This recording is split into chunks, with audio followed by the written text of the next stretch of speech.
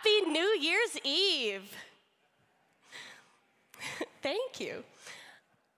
As we remain standing together on the edge of 2024, I welcome you to St. Paul's Bloor Street, and welcome also to all of you who are joining us online this morning. Let's take a moment to pray together. God of love and of light, give us the grace this morning to meet your Son, Jesus Christ, and to feel the presence of your Holy Spirit working among us. Amen. Please do be seated.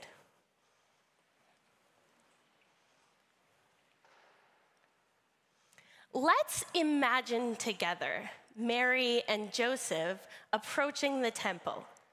Picture the young couple dressed in modest linen clothing and sturdy leather sandals.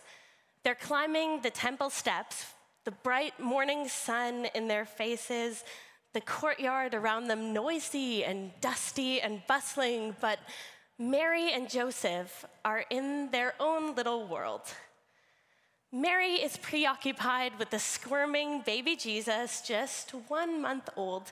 She cradles him in her arms, cooing to him and hoping he doesn't make a fuss when they take him before the priest.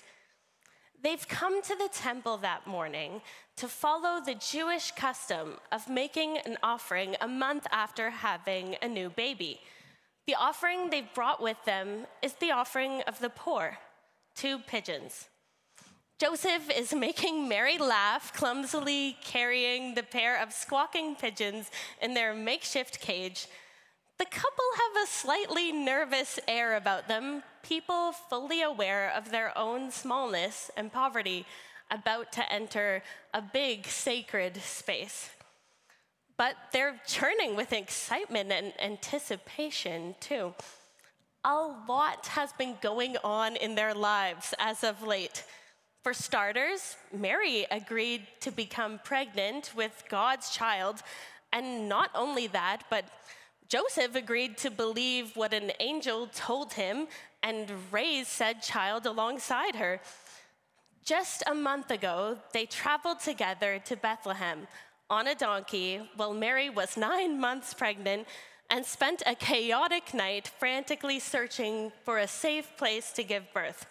And finally, Mary did give birth in a stable to Jesus, the Savior of the world. Now, before the whole angel, shepherds, virgin birth thing, Mary and Joseph were regular people who probably hoped that they would live a normal, boring life for a poor family from Galilee. Maybe the biggest event they thought they would experience was traveling to some kind of carpentry convention in Egypt, or maybe building a little cabin on the Mediterranean coast where they could retire and sell little wooden ornaments and eat olives and feta in peace.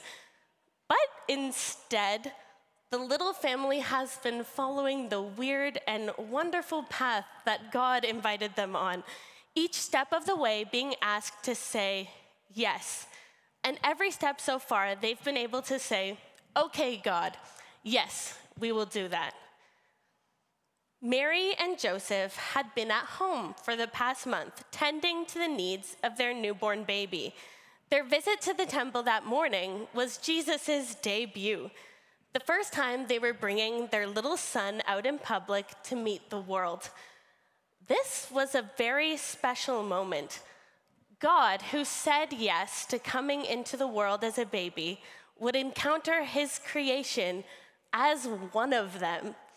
An incredible paradox, a tiny baby, fully human, who is simultaneously the almighty author of the world's biggest story, fully God.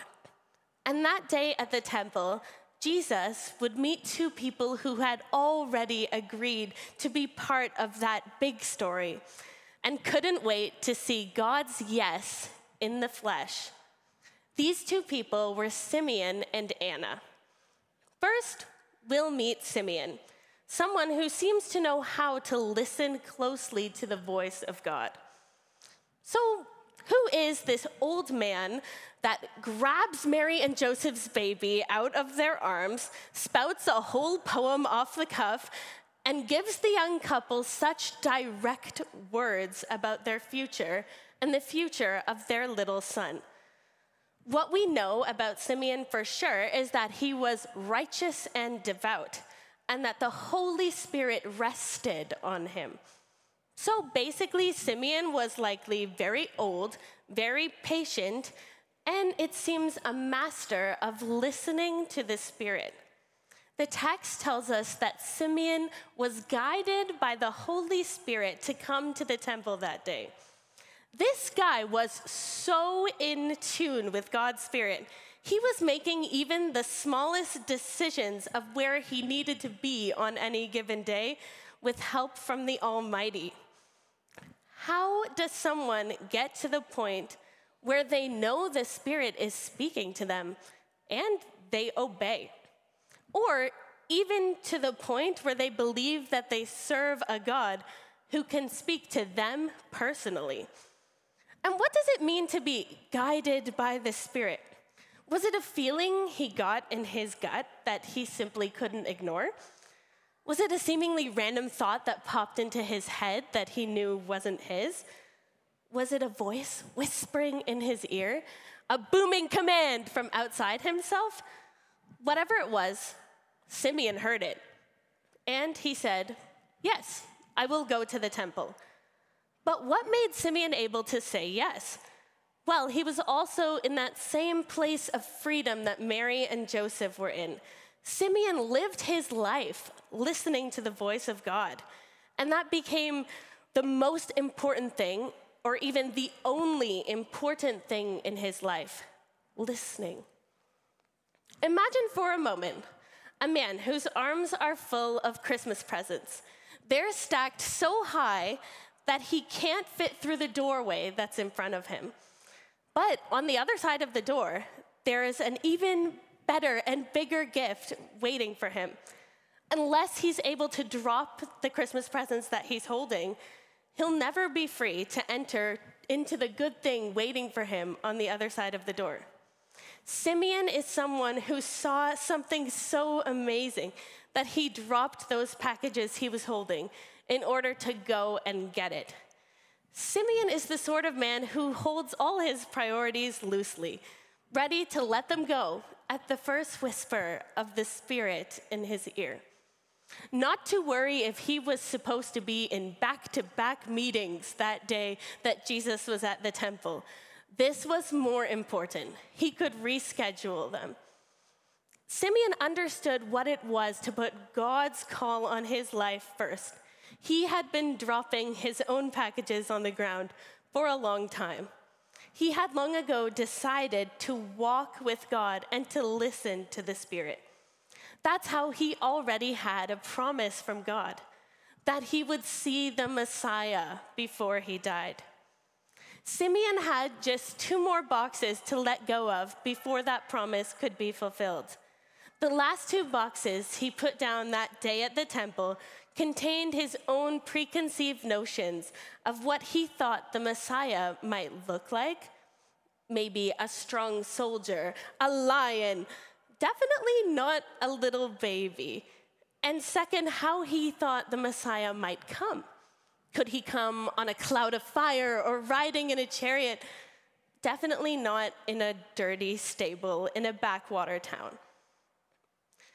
Simeon let go of these ideas in order to say yes to God's reality. And with those 2 things gone, his arms were totally free to run over and grab the Christ child. As we step into this new year, it's a good time for us to ask ourselves, what are some of these things that I might be holding on to that I can let go of? Which packages is it okay to let fall so that my arms are free to pick up Jesus? It probably looks a little bit different for each one of us. And I invite you, inspired by Simeon's example, to earnestly ask the Holy Spirit and listen to what God might be asking you to let go of. This poem that possibly it could be letting go of self-criticism, letting go of self-hatred. Maybe it's making more room to hear God's voice that delights in you and who he made you to be. What does that look like practically? Maybe it's biting the bullet and finally going to therapy. Maybe the package that God is asking you to drop on the ground is cutting down on one Uber Eats order or one meal out every month in order to make more room in your budget to give. Maybe it's simply letting go of one episode of The Crown each week in order to make room for 10 minutes a day of daily prayer. You can even use the St. Paul's Daily Prayer Guide. There are copies available in the lobby and online. And you're in luck because it starts tomorrow, January 1st in the morning. Personally, I think Simeon would be quite fond of this option, in part because he himself lived in this rhythm of prayer, listening every single day to the Spirit, and also because his very own words make up part of the Compline prayer, one we say each night before going to sleep. This prayer is the poem that Simeon says when he grabs Jesus in his arms. Lord, let your servant depart in peace. It's known as the Nunc Dimittis. As we remember Simeon's word, we can remember him listening to the Spirit, free and unburdened to follow whatever he might hear. The second person that Jesus meets at the temple that day is Anna. Now, we aren't given a whole lot to go off of when it comes to Anna, but what we do know is, frankly, pretty tragic. I imagine her as quite a small woman. Maybe she might be knocked over by a gust of wind as it flew through the temple window. Her eyes, milky with cataracts, set deep into her thin face, which is etched with a million tiny smile lines. She's 84, and she lost her husband only 7 years into her marriage. Since at that time people got married very young, she's likely been widowed over 60 years. We're told she spent these past 60 years fasting, praying, and never leaving the temple. Never leaving. What does that tell us about her? Well, maybe it tells us she's a bit loony. Or maybe that she was so hurt over the passing of her husband that she needed the stability of the temple and these walls and the routine of serving the priests. Maybe Anna's story is the story of a woman who lives in a society where status is so determined by the men that you're attached to that she wouldn't feel safe alone as a woman in the city. Whatever the reason, she has become entirely dependent on that place of the temple, entirely dependent on God's provision. Anna said yes to doing the work of God in a place where she probably wouldn't have chosen to be. When she was married as a young woman, surely she envisioned a completely different future, one where she would have had many children and grown old alongside her husband. It's unlikely that she saw her future confined completely to the temple. But this is what God had for her. And she, as best she can, is letting go of her own priorities and her own preferences so she can be open to the work that God gave her. Anna said yes to this life of poverty, chastity, and obedience. Basically, she's a nun before there were even nuns. But all is not as it may seem on the surface. This simple life was not a death sentence for Anna. In fact, Anna is doing some of the most important work in history, right from within her temple home. Anna's not just some quasi-nun with a tragic backstory. Her other identifying characteristic flies in the face of this seemingly boring routine. Anna is a prophet. Now, I've heard this word a million times, but I didn't really know what it meant, so I looked it up, and a prophet is an inspired proclaimer of the word of God. Basically, God's telling her to tell people stuff, and she does it. Anna is charged with proclaiming the very words of God. Anna said yes to forging her own path, independent of society's expectations of her, and focused solely on her devotion to Jesus. Her simple life allowed her to be part of one of history's most important events. She got to actually meet Jesus in the flesh. We also read at the end of the passage that she was given the gift of evangelism. She became one of the first people to share the good news of Christ coming into the world. Anna, whose life at the temple may seem to us so small, was doing work that affected the entire universe.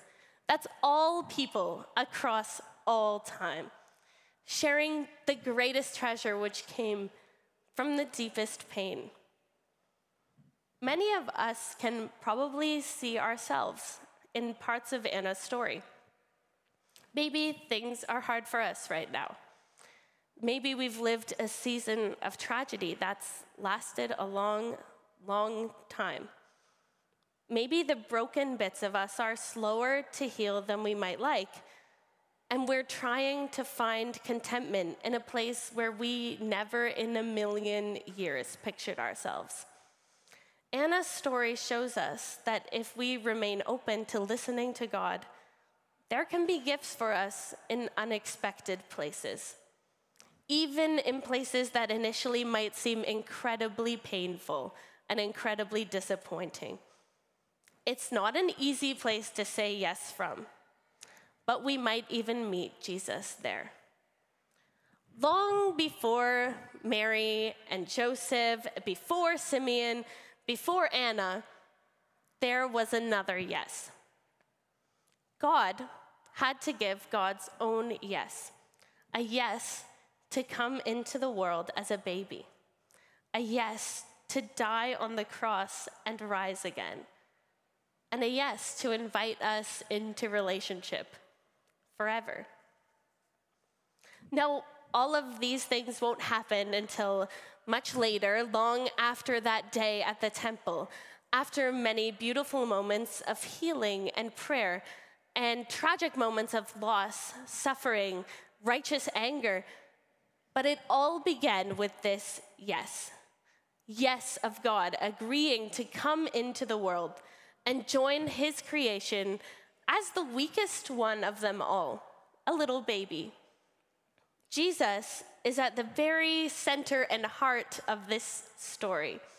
Without Jesus, there's really no reason for Mary, for Joseph, for Simeon, for Anna to say yes. So, what's the point? All these people said yes to God, but what does that have to do with me? Because as far as I know, God isn't asking me to become a nun or birth the Christ child. Did you hear that? At least I really hope he's not. Well, this story speaks a lot about the role of our yes and how it might play a big role in the story that God is writing. Maybe you're like Mary and Joseph, trying to live faithfully through the project that God has given you, despite uncertainty or even certain difficulty. Whether that project is raising a child, working towards a big assignment at work or school, or making a big decision, you're trying to be open to what God might have planned for you before you get too attached to your own plans. Maybe like Simeon, you're committed and already attuned to listening to the voice of the Holy Spirit. Maybe you long for more than that, and you're trying to say yes in daily life. Yes to that little voice of the Spirit asking you to take a detour that day and go to the temple. Maybe, like Anna, you've come up against tragedy in your life. Maybe it nearly broke you, and you're going through a really hard time.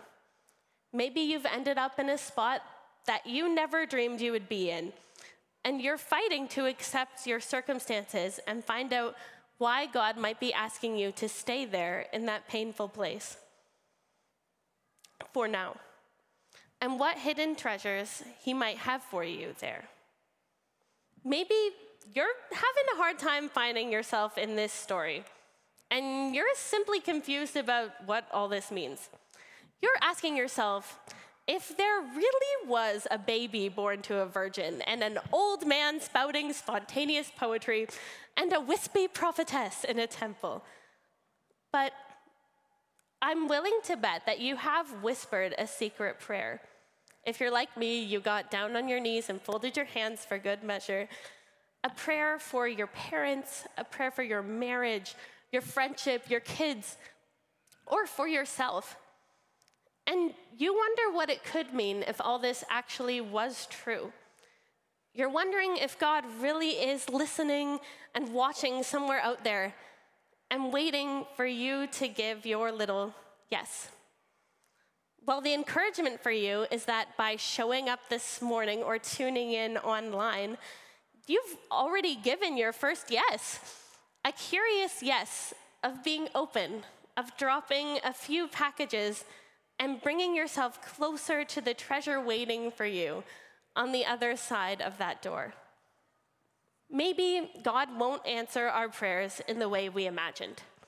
In fact, it doesn't really seem like anyone in this story got the life they imagined for themselves. A dramatic overthrow of Rome, like Simeon longed for. A happy and healthy life with their child, like Mary and Joseph had imagined. A long and happy marriage, like Anna hoped for. But they all did get something incredible. And on the edge of this new year, our hope lies in exactly the same place that it did for Mary, Joseph, Simeon, and Anna. In that little baby at the temple who said yes to coming into the world. Yes to dying to save us from our sins. Yes to rising again. And yes to loving us more than we can imagine in Christ.